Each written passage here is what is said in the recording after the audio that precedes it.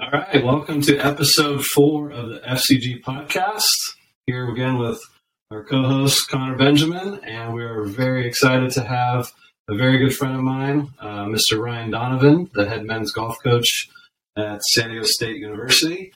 We go way back, just so everybody knows. We did play college golf together at San Diego State, and lots of good memories. And he's been one of my best friends since then. So. Good to have him on the show and talk a little about college golf, and thanks for being here. Thank you. Good morning, guys. Oh man, it's always fun when you get, I mean, Coach Ryan, like, you've been in the industry now for 20 plus years. Like, you've been a touring pro, you've just about done it all, like, in the golfing industry. I guess I just kind of wanted to touch on first is, what kind of made you want to become a coach in the first place? Like, did it kind of feel like destiny, or was it kind of something over time where you just felt like, hey, this is what I'm meant to be doing? Yeah, I got a little bit lucky, to be honest. I was caddying and parking cars out in Arizona after my mini tours that I was very unsuccessful at, and realized that golf wasn't the path that I wanted to pursue. So I had the opportunity to come back as the assistant coach, went to Mickelson, took the head job at UST. Yeah, a lot of history there. Right. Loved it. It's actually quite interesting because, like, the two of you took a very different path. Like, after college, Chris went into the teaching route, and then you went into the coaching route. Chris, what made you get into the teaching route as opposed to the coaching route? Like, did it ever cross your mind that you wanted to kind of go down that route? Not initially. I think now I'm more interested in the coaching route than before, but I kind of fell into teaching. It was just, I had an opportunity at Stadium Golf Center to do it, and I found out that I liked it, and just kind of went from there. But I don't think that was ever a goal to be a college coach. But he did such an amazing job, and I've been able to watch him with, how many teams have you had now? In 20 years? 20 years, a lot of players. For sure. 20 years, a lot of players.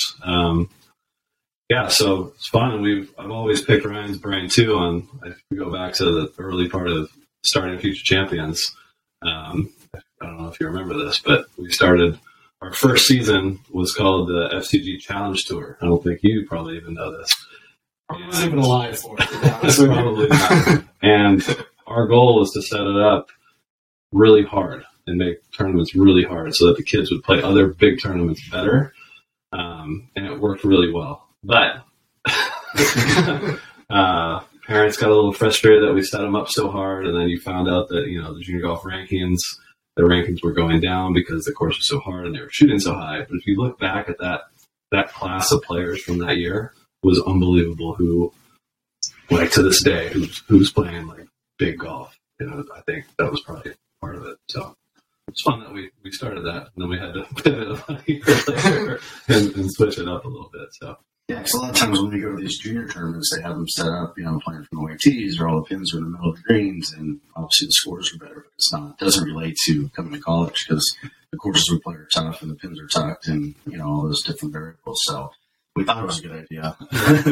Maybe at too young an age. Yeah. But, do you find that to kind of carry through? Do you find the junior golfers who have been almost coddled in a way to play these easy courses, like these easy setups, do you feel like that's not really a true indication of, like, when you're recruiting players, do you try to go to these hardest of the toughest tournaments, where they're not afraid to stuff pins and they're not afraid to tip you out at 7,200 yards? Do you like to prioritize who you recruit based on what tournaments they play, or, like, what are you looking for in those recruits? Yeah, for sure. You want to see guys shoot low scores, so it's okay to play an easy course, but you want them to, shoot low 60s. But then when you have Torrey Pines, for instance, you have 100 plus coaches out there because it's tough and it really exposes you as a player. So you really get to see kind of where their game's at and where it's going to be on a college level. I think it's a combination of both. But yeah, going to the U.S. Junior, those type of USGA events are great for us to go to just to really just see where their game's at.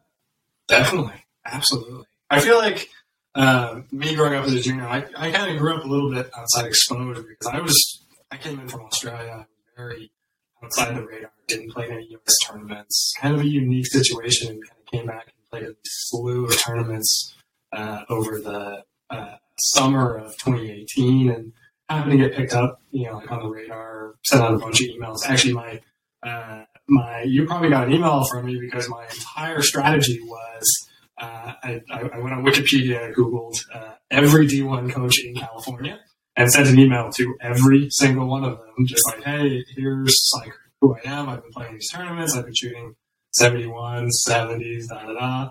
And just so happens I got picked up by California Baptist, and that's kind of how I came in. But I always felt like, I played at Twin Oaks, like Encinitas Ranch, kind of those easier courses. And I feel like my kind of saving grace was I played out at the Vineyard and, had a terrible front nine. Felt, obviously first time playing in front of a college coach, me being 16, 17 years old, having no idea what to expect, got really nervous. First hole of the Vineyards, that short little par four up the hill, hit it to like 80 yards out, and then probably just missed the green with like a lob wedge in hand. And my dad's over there in the corner, just face palming himself to death because his son has done all this work over the last 17 years. He's going to do this in front of a college coach, the first time he comes out. Do you feel like nerves are a natural part of like watching a college coach? Do you feel like you almost like emanate this sense of pressure, like on the kids, like while you're watching them? Yeah, for sure. It's interesting. I mean, I try to tell kids when I'm recruiting, if you see a coach, try to embrace it and wave and say hi and thanks for coming out, just to have that bond as opposed to like, oh my God, he's watching every shot that I'm hitting and what's he thinking? And half the time we're not watching every shot. We're just kind of seeing the demeanor of the player, more their attitude and how they bounce back when they do have a bad hole or a bad shot. So a lot of it isn't looking at every shot throughout the whole 18 holes. So try to take that pressure off the kids for that part of it. That would have been great to know 4.5 years ago when it mattered. Yeah. But what traits? So obviously, you kind of touched on, like demeanor and attitude. What traits do you look for in particular for players? For us personally, I mean, we're looking for the growth of the player. Maybe that they haven't reached their ceiling yet, and that we're like, this guy, if we get a couple years under our belt, that he can really, really take off. So looking at somebody that's just hungry and strives and wants to play golf and wants to play in college and just loves the game, I think has a passion for it and isn't forced to do it. So I think those are things that we look for. Confidence, I think, helps a lot too. Somebody that's somewhat confident out there and comfortable hitting a bad shot and not worrying about it too much. And then short game. I think short game is important to look at, but that's hard to teach when you get older. So I think that's something that we really try to look for is good chippers and putters, really. Definitely. So kind of throwing it back to your guys' college days, and like obviously you two played together. And I'm going to throw this question to both of you. What do you feel like the dynamics were in the team room? Because obviously golf is a different breed when it comes to collegiate golf or sports where you are competing against your teammates for spots. And then you have to turn around 3 days later and go be on the road with them and like bunk with them and cheer them on and try to fight for them. In your guys' experience playing college, what did you learn the most about team dynamics and how do you bring that, like into your teaching today? Yeah, I think team dynamics and chemistry is very, very important for the team because even though you're out there on the golf course competing and trying to beat each other, when you're done, you're done. And you even see it in the pro level. It's like some of those guys are best friends and they're trying to beat each other when they're out there, but then when they're done, they go out to dinner and hang out and do those kind of things. So I think learning how to separate the two when you're in that competition mode and then when you're outside of it to kind of let that go and, remain friends and support each other and pick each other up and try to teach each other and things of that nature. I think if you can separate the two, it's a pretty good dynamic.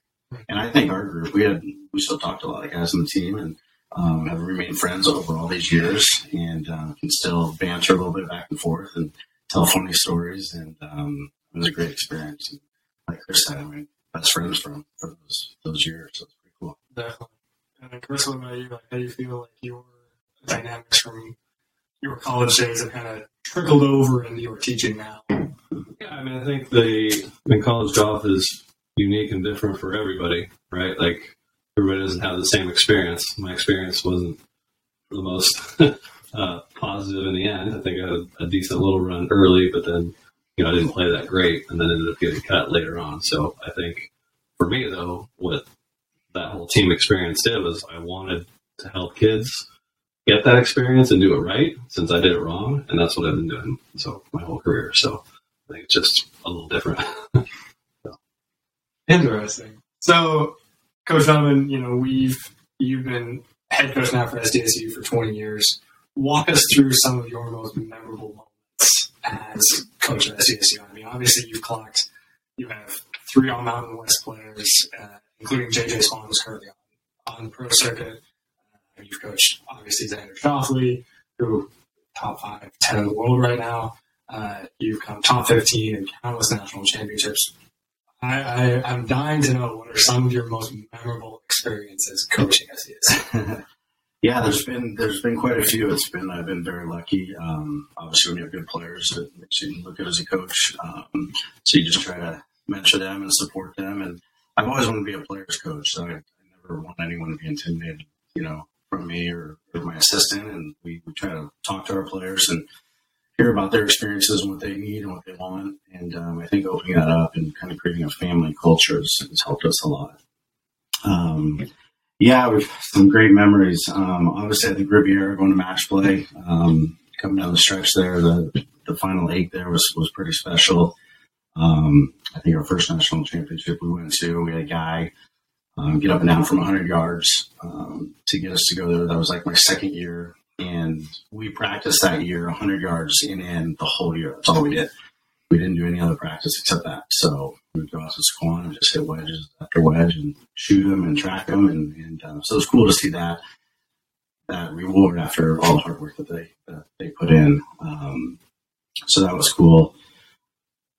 Winning conference this last year was pretty special because it was a very senior group and going through COVID and whatnot. It was cool for those guys to be down by 10 with 9 holes to play and end up winning by 5. So that was really cool for the guys. ZL making 6 birdies, who Chris teaches, coming down the stretch was something I'll never forget. So to see his excitement, but I think seeing the guys together and their success and the ups and downs, and being able to stay in touch with them, I think is pretty rewarding now. I kind of like it because for me, I love the college dynamic because it is, you have so many different experiences over such a short period of time, and I've only seen the player side so far. And, I'm still excited about my future and what, potentially, like even me being part of SCG in kind of a small way right now and slowly getting better is I really enjoy helping, like next generation out. I think that's what all 3 of us have here in common is we have this intense love for, nurturing players up into their future because I did my junior career wrong. I gave it for a year and still regret it to this day. And, obviously we all have our ups and downs from college. I mean, Chris, like you might not have gotten more out of it than Coach Donovan did. I got something out of it. I didn't really get something out of it. I don't know. I feel like golf is what you make of it, but I still feel like all 3 of us have this really intense love for the game, and that's kind of what drives us to do these sort of things as opposed to, doing something else per se. I mean, I have a degree, or I'm currently working towards a degree in chemical engineering, and I played with a graduate from Colorado School of Mines, San Diego County Open, who I was kind of talking to him, and he was like, I graduated with mechanical engineering. And I was like, do you ever have any intention of using it? He's like, no. Imagine graduating with one of the best degrees possible, and you're straight off the cuff, your answer is, I had never thought of using it. And I asked him why, and he said, it's because I love the game. I can't imagine myself at a desk doing a 9 to 5. I'm not in it for the money. I'm in it because I love the game. After talking to him, it kind of rationalized a lot of these thoughts that I have going through my head of maybe I don't want to do a desk job either. I don't feel like I'm ever going to use my degree. I want to eventually go pro at some point, or I want to start teaching, or I want to start coaching. It's like, it's these thoughts, and, I guess, Coach Ryan, like maybe you could add on to this, it's very interesting for players who are getting degrees who might have no chance of using it. Obviously there's like a lot of talk of, your top 7 golfers typically know how to play golf, and then your bottom 5 golfers know how to get good grades. Do you structure your teams kind of that way, or do you just want all competitors and then worry about the GPA? Yeah, it's a balance. I mean, we take a lot of pride in getting good grades. I think it's important because it's just something that you have to work for and you're putting an effort into, kind of like golf. So I think it's cool when guys are smart and do well in school because it takes pressure off when we're traveling and things of that nature. So we're trying to recruit everyone that's competitive and wants to be in the starting five. Sometimes, yeah, it does separate throughout the year. And so you just try to have guys that know their role, that whatever that is on the team, if that's a support role, if that's a cheerleader kind of role, if that's getting good grades, doing all the right things. So I think it's a balance of all of it, for sure. But having the passion for the game is really important, and not being forced to play it. And I think Chris and I both, we don't have desk jobs, but we wake up every day and we're like, I love what I do. It's going to be different today. I don't know what to expect. I don't know what I'm going to get. It's always those pesky phone calls. Yeah, you're just like, what's going on now? But I think having that passion and that feeling every day makes this job, and that's why golf is such a great sport. And people can play it forever and at so many different ages, which is really cool. So we try not to take golf away from them in college and the fact that make it miserable. If they are having a bad experience or maybe it's not the right place to play, we'll sit down and say, well, maybe you want to go to a different school, so you're playing. But I think the most important thing going to college is picking the right school that you can play at and be pushed at. Because going to school and sitting on the bench all years is not fun. Going to the 6 a.m. workouts, doing the study hours, doing all the things that we demand.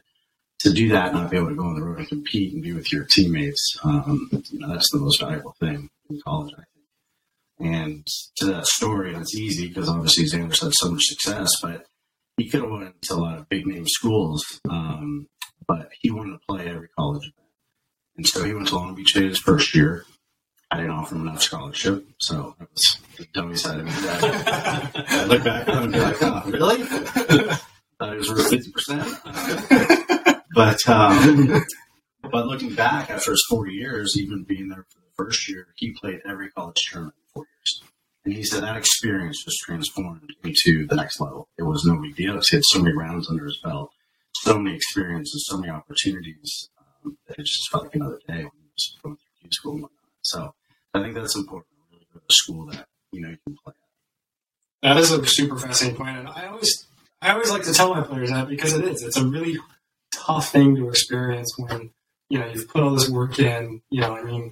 For most of us, we start somewhere between the ages of 2 to 10, and by the time we get into college, we've been playing for 10 plus years, and I feel like a lot of the mindset of junior golfers these days is to play for the best school that you possibly can. It's like, I'm going to go for Harvard, I'm going to go for SDSU, I'm going to go for UCSD, I'm going to go for Long Beach State, and then they get there, and then they're freshmen, and these coaches, I'm not trying to name names here, but a lot of them will have a slight senior bias, and so these freshmen might not get to play until their junior year, and they could have easily taken more scholarship at a slightly worse school, worse being it's not highly ranked, but if you're a good enough player, you can bump the ranks up. I went to a tiny D2 after my years at Cal Baptist because of COVID, again, engineering. And we were ranked 124th in the nation.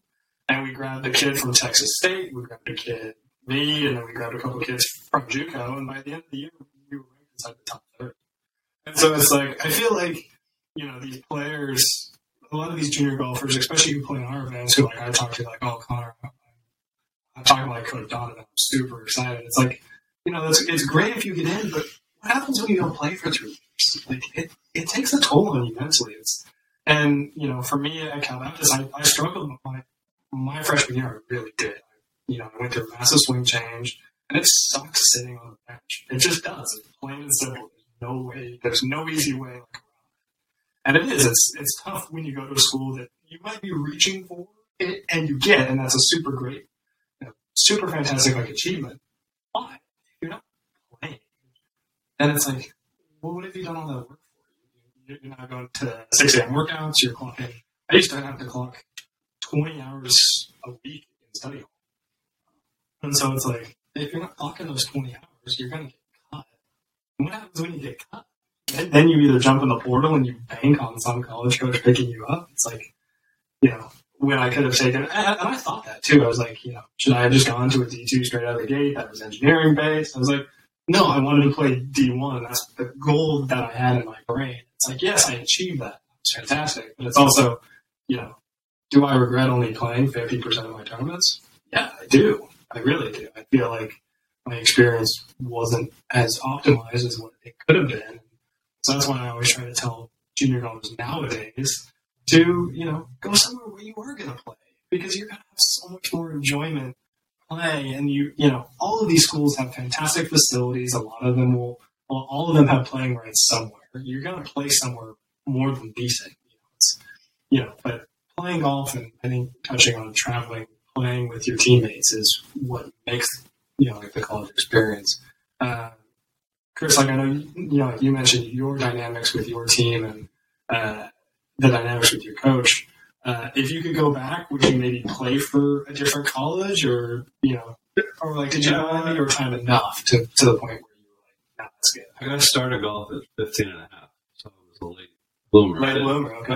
I was just trying to get as good at golf as I possibly could, and I got pretty good in my junior year. I think I started shooting under par late summer, and then in spring of my senior year, I think I won like 4 mini tour events. Like on Mondays, I didn't go to school and won those, and then I finished second in CIF in San Diego, and then finished fourth in the regional. And I got picked up June 6th my senior year, but my goal was to go to junior college and just get as good as I could. Nobody in my family had ever gone to college, so it wasn't something that I was supposed to do. So it was kind of on my own. And then I don't think I would have gone to state in hindsight. I mean, I would have done it different had I known what I know now, but I think the school was probably a little too big for me, and like too much like, whoa, you're at San Diego State. Like that wasn't my personality at the time. And so I think I either would have been better if I had just maybe turned pro, or if I'd just gone to probably anywhere else. But I had the right mindset for getting good at golf at the time, but especially just the education at San Diego State. I was in a classroom of 30 kids at Branchmore High School, and then all of a sudden I'm in a classroom with 500 kids, and they don't make you study. They just give a test every few weeks. Like, okay, I'll show up and take the test. But I don't think I did that very well. So, yeah, here we are. And also, when we came in as freshmen, the hard part with our team was we had a bunch of JUCO transfers and older guys, and so we were young. I mean, these guys were 4 years older than us, and they were mature and played and competed already, and we were kind of walking in like, what are we doing here? So I think that was tough too. Good point. Yeah. Great Let's guys. talk about. I'm sure the viewers like here. So we played with Scott Piercy, who's now won how many times? 3 times on the PGA Tour. I always find it interesting. Or I try to tell the story. He was good, but not. I don't know if any of us thought he was going to be on the PGA Tour, and here he is today. That's what I tell all my students is that he knew, like in his mind, he was going to be a PGA Tour player, even though the scores maybe didn't reflect it. He did work hard. He always did what he was supposed to do. I don't know what your experiences were. He just had the attitude. I mean, he was going to be on tour. There was no other route that he was going. I mean, that's what he was doing no matter what. And he had that mindset, and he had that attitude, and he wasn't afraid to hit back shots, and he would, and it wouldn't faze him. He would just keep going for part 5s and 2 and stay aggressive on part 3s. And it was just a demeanor more than anything. And he did work hard and did the right things, but he had a path that he was sticking to and staying in his lane, and nobody was getting in the way. And it took him a while. I mean, he did many tours for 8 or 9 years, and he had a motorhome. He was traveling all over the country, and but nothing was stopping him. And that's why he's out there today. So, good story. Yeah. And a good guy, He keeps in touch with us. So he's going to be on one of the podcasts. Good guy. And, but we saw a lot of average golf from him in college, for sure. I feel like we've all seen a lot of average golf from everybody. It's not, I mean, I'm sure PGA Tour pros have their bad days as well. I'm sure, Phil's been notorious for playing out the farms and shooting 63 or 83, and there's no in between out there, because if you're straight, it's great, and if not, you're on another planet. Yeah. But I kind of wanted to circle back to your guys' point about, like, why not freshmen? Obviously, you have a freshman on your team right now, Shea Lag, ranked top 20 in the country. What has he done to separate himself? Because obviously there's always going to be that big learning curve in college. I felt it. I'm sure 99% of the collegiate athletes have felt it. What has kind of separated Shea out from the rest? Is it more of a mindset mentality, or is it just he just got raw talent and is just ready to perform? What do you think are the best ways to kind of mitigate that big learning curve for college freshmen? I think he was one that kind of stayed in San Diego, played in San Diego, won in San Diego. And I think when you can stay in your area and you're winning and building that confidence, you don't have to travel all over the country to compete. If you want to stay on the West Coast and stay on the West Coast and play in those tournaments. And there's so many good players here in California. So I think he just had that winning mentality when he was a junior. It just has kind of transformed to where he is today. He drives it well, puts and chips it well, doesn't really get in a lot of trouble. Pretty fearless out there. And again, he's not afraid to hit a bad shot. And I think that's so important these days because you can't do it perfectly throughout 18 holes. So his level of maturity is just very, very even keeled. He doesn't get up or down too much. And, he just goes on and plays the game. He's very talented as well. so that does help. But, I think freshmen just coming in with that mindset, like I'm going to play and I'm going to go through the qualifyings and just show my game and just let it happen. And you start building confidence. So I think that's going back to playing. And the more you play, the more confidence you have. And you're not afraid out there like, I'm going to lose my spot or what's going to happen next week. And just stay in the moment and just keep moving forward. That's all you can do. I like this story. I mean, he grew up in two champions. It's pretty much all they played. I mean, he played some other stuff pretty much locally, but he just got better every year. Like, played out at Singing Hills and Steel Canyon, and I'll be still doing the same thing today. Yeah, really good. That's awesome. I had a question about what age do you start recruiting? Or do you start looking at them? Freshman, probably in high school.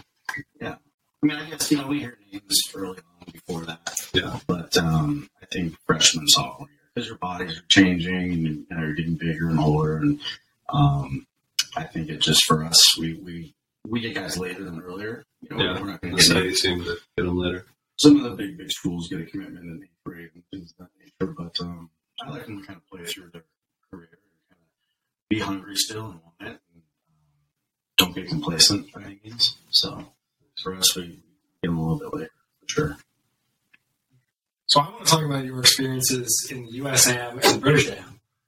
That's a long time ago now, but I know you qualified for the USAM twice and the British AM once. What were those experiences like? Is the format a little different, to like nowadays? And more importantly, what did you take away from it? Yeah, I was young for that first one that I qualified for, Pumpkin Ridge. I remember seeing Tiger Woods there, and I was like, wow, what am I doing here? And I think the first putt in practice round, I hit off the green because the greens were so bad. I was like, wow, this is going to be a great experience. I had my dad on the back, so that was cool, caddying. And I didn't play very good. I played okay at pedal. I was maybe going to make match play come down the stretch, but that didn't happen. But anyway, just great experience. The USGA events were awesome, and they're still running the same kind of schedule they are now, in the same format and whatnot. So it's kind of fun to reflect on that. But the British was great. It was just cold. I didn't have the gear to handle that. So San Diegans are very blessed down here. It was a little soft. I woke up this morning. It's like, dang, it's like 45 degrees outside. It's freezing out here. And then over there for the British Open, I'm wearing 4 layers of jackets and getting ready to go out and play. Yeah. Where did you play at for the British Open? Or AM? Let's see. And you're going to ask me that. Back of my head. Presswick, and I couldn't remember. Wow. Yeah. Okay. Fantastic. Yeah. It was cool. I had this little wall on the right side of the first hole, and this train was going by, 100 miles an hour. And you're just like, don't hit the train. Don't hit over that wall. So you smother them left and just kind of get it out there. But, cool experiences. I caddied a couple years ago for a player at in North Carolina at Pinehurst. So that was another experience that I will always remember, and finished second in stroke play and won his first match. In his second match, he was paired against another one of my players. So it was so awkward. I said, I was 64 guys, then 32. I'm like, how did this happen? And the numbers weren't even really matching up in the sense of, one plays 64, It was like, it was kind of random. But that was a tough one to go through. But that experience for USAM was really special. And then we had a guy, Gun Yang, in 2014. We had 4 guys playing at this USAM, and jokingly I said, I'll fly out if somebody makes the finals. Just kind of, it's the best field in the world. And all of a sudden it's Friday, and Gun Yang's just beating people left and right. And I called my work and said, I got to get to Atlanta. So I jumped on a plane, got in at 2 in the morning. He was wearing a different company factory-wise because he didn't have enough clothes. And so I had to go to my equipment room, get all this new gear for him because he was going to be on TV. And we had to represent who was sponsoring us. So I meet him at 6 in the morning. It's him, me, and a security guard on the driving range because he wouldn't be there super early. And it was surreal. I mean, by the end of that day, there was thousands of people walking the fairways. And I'm like, this is happening right now. And he won the U.S. Amateur. And he was a guy ranked 800 something in the country. Was barely making our lineup. And we had a long talk after Stanford, I'll never forget. And I said, I want you to go play every tournament possible. City college events, mini tour events, any tournament you could find. And he played in probably 20 events that summer. And again, he just had that competition and started building some confidence, started playing better, and then just took off. So it was crazy because he was struggling to get the lineup. And that summer, he was the U.S. Amateur and, kind of changed his life for a couple of years. You probably weren't going to leave him out of the lineup after that, were you? It's kind of all right, I think you're feeling right now. We can't really not have the reigning USA. Yeah. So, he took a year off and, played Augusta, played all the majors, played a bunch of pro events, and then he did come back that next year and play for us. And that actually helped us. He made a 2 on a par 5 on a playoff against Texas A&M to qualify for nationals. So, so that was pretty cool to see. That's about as clutch as it gets, honestly. I mean, albatross on a par 5, just get your team into nationals. It was a 6-iron right pin, and I'm talking to him like, just hit it left of the pin, middle of the green. Very conservative approach. You got 5 guys playing, and he said, I think I pushed a little bit. And I said, you were going at that flag, weren't you? He said, I'm not telling. But anyway, I went in and the place went ecstatic. So those are some of my USM experiences. Wow, that's incredible. Chris, do you have any similar experiences in like these big events, like with some of the players? I mean, obviously you just went through Corn Ferry qualifying with Ziha. I mean, that was a huge deal. Do you have any other cool stories about kind of these massive events? I mean, the USAM in 2017, I was on the bag for Joey Verzic when he finished. We finished 8th in the quarterfinals of the USAM at Riviera. So lost to Doug Gim, who's now on the PGA Tour. But same thing, he was ranked 1,600 or something crazy in the country and hadn't really done anything yet. But we had a mantra that week of one shot at a time, and don't look at what their resume is. Don't look at anything. Let's just go play. And he beat 2 really good guys, and that was probably one of my favorite moments. Yeah. It's quite interesting because obviously like with Good Yang being a top 800, Joey being top 1,600, and these you can go on these super stellar runs. What for the two of you kind of dictates the beginning of that run? What really leads into that? I mean, obviously we're all good golfers, but what makes you take that next step and go, I'm just going to do it? Like, what for the two of you kind of leads into that mentally, and like, where do you as coaches influence that? Go ahead. I mean, I think it stems from a couple previous experiences. You start building on some confidence. Like for Joey, he had won the Canadian International Amateur, and then a few months later, he finished 4th in the Aaron Baddeley, and then a few months later, he shot 59 at Rams Hill, just in a practice round. And then he just like kept doing little things like that. So you could see that it was coming.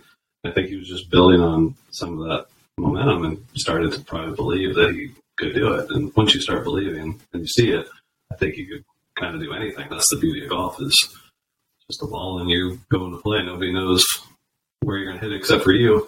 So if you get that confidence, I think you can do pretty special things. Yeah, I think when you go to the USAM qualifier or whatnot, I mean, you gotta get in the top 64. So it's not like you have to have two of the best days ever. You just got to be in it. And we always say, be in contention with 9 holes to play. So whatever that it takes throughout your rounds, think about that and how am I going to get there. So if you're going to try to be a hero on a shot that could cost you a triple, or you can lay up and maybe get up and down, saving shots like that throughout the day, I think just help your momentum. And then all of a sudden you do make a birdie or you make 2 in a row, and then you start getting that confidence like we talked about. And playing fearless, really, you just can't be afraid of it. It's like, we're not carrying cancer at the end of the day. And it's like, it's a game. And so the guys that play with fearless, I think, have more success than people that are so worried about the results and the number at the end of the day. So having that mindset, I think, is huge. And again, just building that confidence is another huge factor. Very interesting. So do you find as a whole with your teams, I mean, obviously emphasizing that back nine contention, do you feel like there's a significant difference in their scoring average between the front nine and the back nine, or do those stats typically kind of reflect themselves almost, and it's almost the same? Yeah, they're consistent players. It's pretty consistent on both ends. They might get on a hot streak on one side and maybe not so hot the other, but since there's not a lot of ups and downs, if you kind of play that level, you see a lot of the same scores on both sides. So I'm curious because for me, I remember my old coach kind of used to say the same thing. It's like, all right, guys, back nine. And that's always been me as a player. I always, I don't really like to hit a lot of balls before my tournaments. I like maybe 20 or 30 just to get warmed up. But I've been coined as a player who goes on back nine runs, and so I'll consistently shoot, one even, one under, one over on the front nine, and all of a sudden on the back I'll throw out like a 31, and everybody's like, where did that come from? And it's like, I feel like for me mentally, it's like that was the process that I got in was, I just need to stay alive. I need to stay alive. I need to keep thriving and burning. And then all of a sudden, it's like when I get to the back nine, it's like a flip switch. Like the flip switches, and it's like, okay, go, and you can just go and play golf. And it's like, a lot of coaches will kind of emphasize that hot start. They really want to get onto that barreling hot start. But I know in my experience, that almost cost me because I would get too aggressive and I get over. We talked with Rick, Kessinghouse last week a lot about that challenge versus skills, and I feel like confidence does play a huge factor in talent-wise and in like results too. Because if you have this confidence and you're barreling down, like 16 and you're 1 or 2 under par, you're like, no, I'm just going to shoot 500. It's like that's such a huge difference than for players maybe going, I need to hold on. I saw this a couple weeks ago in like one of our tournaments where a kid shot 7 under the first day, blistering onto a lead, and he spent the entire second day just scared and trying to hold on to his cards. It was just slowly just like par bogey. It was him playing scared, and then he finally got to hole 12, and it's an iron off the tee, and it's OB left. You could hit lob wedge there and still have a 7 iron, and he hit 4 out of bounds. And it was just one of those mindsets that that he just got in where he's like, I can't hit that shot, I can't. And we have this reverse psychology almost where it's like when we tell ourselves not to do something, we're gonna do it. And I felt really bad, but I talked to him after round. I was like, hey, look, you shot 65, you can do it again. And I had him go over his mindset for the 2 days, and he said, yeah, my mindsets were completely different. In hindsight, of course. But it's this huge factor of not being results-oriented, but being shot-oriented. Chris, like you touched on this, like a lot, where it's, like with Joey, it's just shot by shot, take it one shot at a time. Don't even worry about anything else. Like, I always like to Google my opponents, like, before I play them, because I almost get amped for it. So it's slightly different for me because it's like, I get to play like the top 100 ranked, like junior in the country. It's like fantastic. I was so excited to play that. I used to play match play back in Australia against like different clubs, and oh, this guy's like the best in the district. I'm like, okay, I'm gonna go kick his ass. Like that's so much fun to me. where do you guys find like the mental state comes in for golfers, and what advice like would you give to junior golfers or collegiate athletes trying to break through to that next level? Well, from the mental side, I mean, you gotta earn some of that, right? Like you gotta keep getting better, and I mean, through tournaments, you'll gain that experience, and you'll get better and start believing in yourself. And I think you should probably play some tournaments that are maybe things that you should win, and then see if you can win it. I think there's a lot of times people just keep trying to push it further and further up, and they just go farther and farther down the list on the leaderboard. So I think it's good to play down a little bit and gain some confidence that way. Yeah, I think you can see Tiger like at Augusta, like he never goes out and shoots 64 the first round. He's playing to, he knows he has 4 rounds in him, so he averages like 70, 71 that first round all the time, and then he just slowly kind of builds, and then when it comes down the stretch, he always kind of dominates. But I think not thinking you have to go out and shoot 64 that first round. Go out and try to shoot 70, 71, and then just to kind of slowly evolve into maybe one of those days if you get hot and make 5 or 6 birdies come down the stretch or something out of the ordinary. But it doesn't have to be fancy for 4 straight rounds. It just has to be solid. And I think college golf, especially, it's the best players don't always shoot super low. It's just they don't shoot high. So they, on a bad day, they learn how to manage it and still shoot 73 or 74 to kind of keep them in it. So I think that helps with the confidence as well. Not going out there and shooting 78 or something on your bad days. If you average 70 in college, you're going to be an All-American.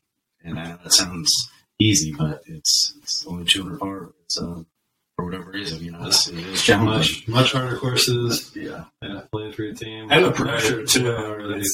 I mean, I felt it. It was like, but I was in kind of a different mindset to most of the golfers, where my coach kind of was in the mindset of, well, hey, like, I'm giving you a chance. You have to respond to the team. For me, it's like, if I don't perform, then I remember there was one time I made my debut out of the Farms, which for anybody playing collegiate golf, don't do that, because that's not a fun course to make your debut on. But it was. It's for me, and I finally found my confidence in my 3rd year because my coach was like, "I want you to go out and play golf and enjoy it. I don't care. You're going to qualify for every tournament. I'm going to make sure that you just go out and have fun." And it's like I did. It was that complete mindset change of this negative keeping my spot, and it was like, okay, I'm just going to go play golf. And it is. I feel like that's such a huge burden lifted, and if players can. And that kind of comes back to playing for a college that might be not a reach. You might have to be fighting for all the time. It is. It's a grind. It's mentally draining. It's when you can play for a team that, you're going to play on. It's going to make life so much easier for you. Well, that's all the time we have for today. Coach Donovan, thank you so much for coming on. It's been a pleasure having you on. A lot of good conversations, and we'll hope to see you guys soon. Beautiful fun. Thank you. Thanks, guys.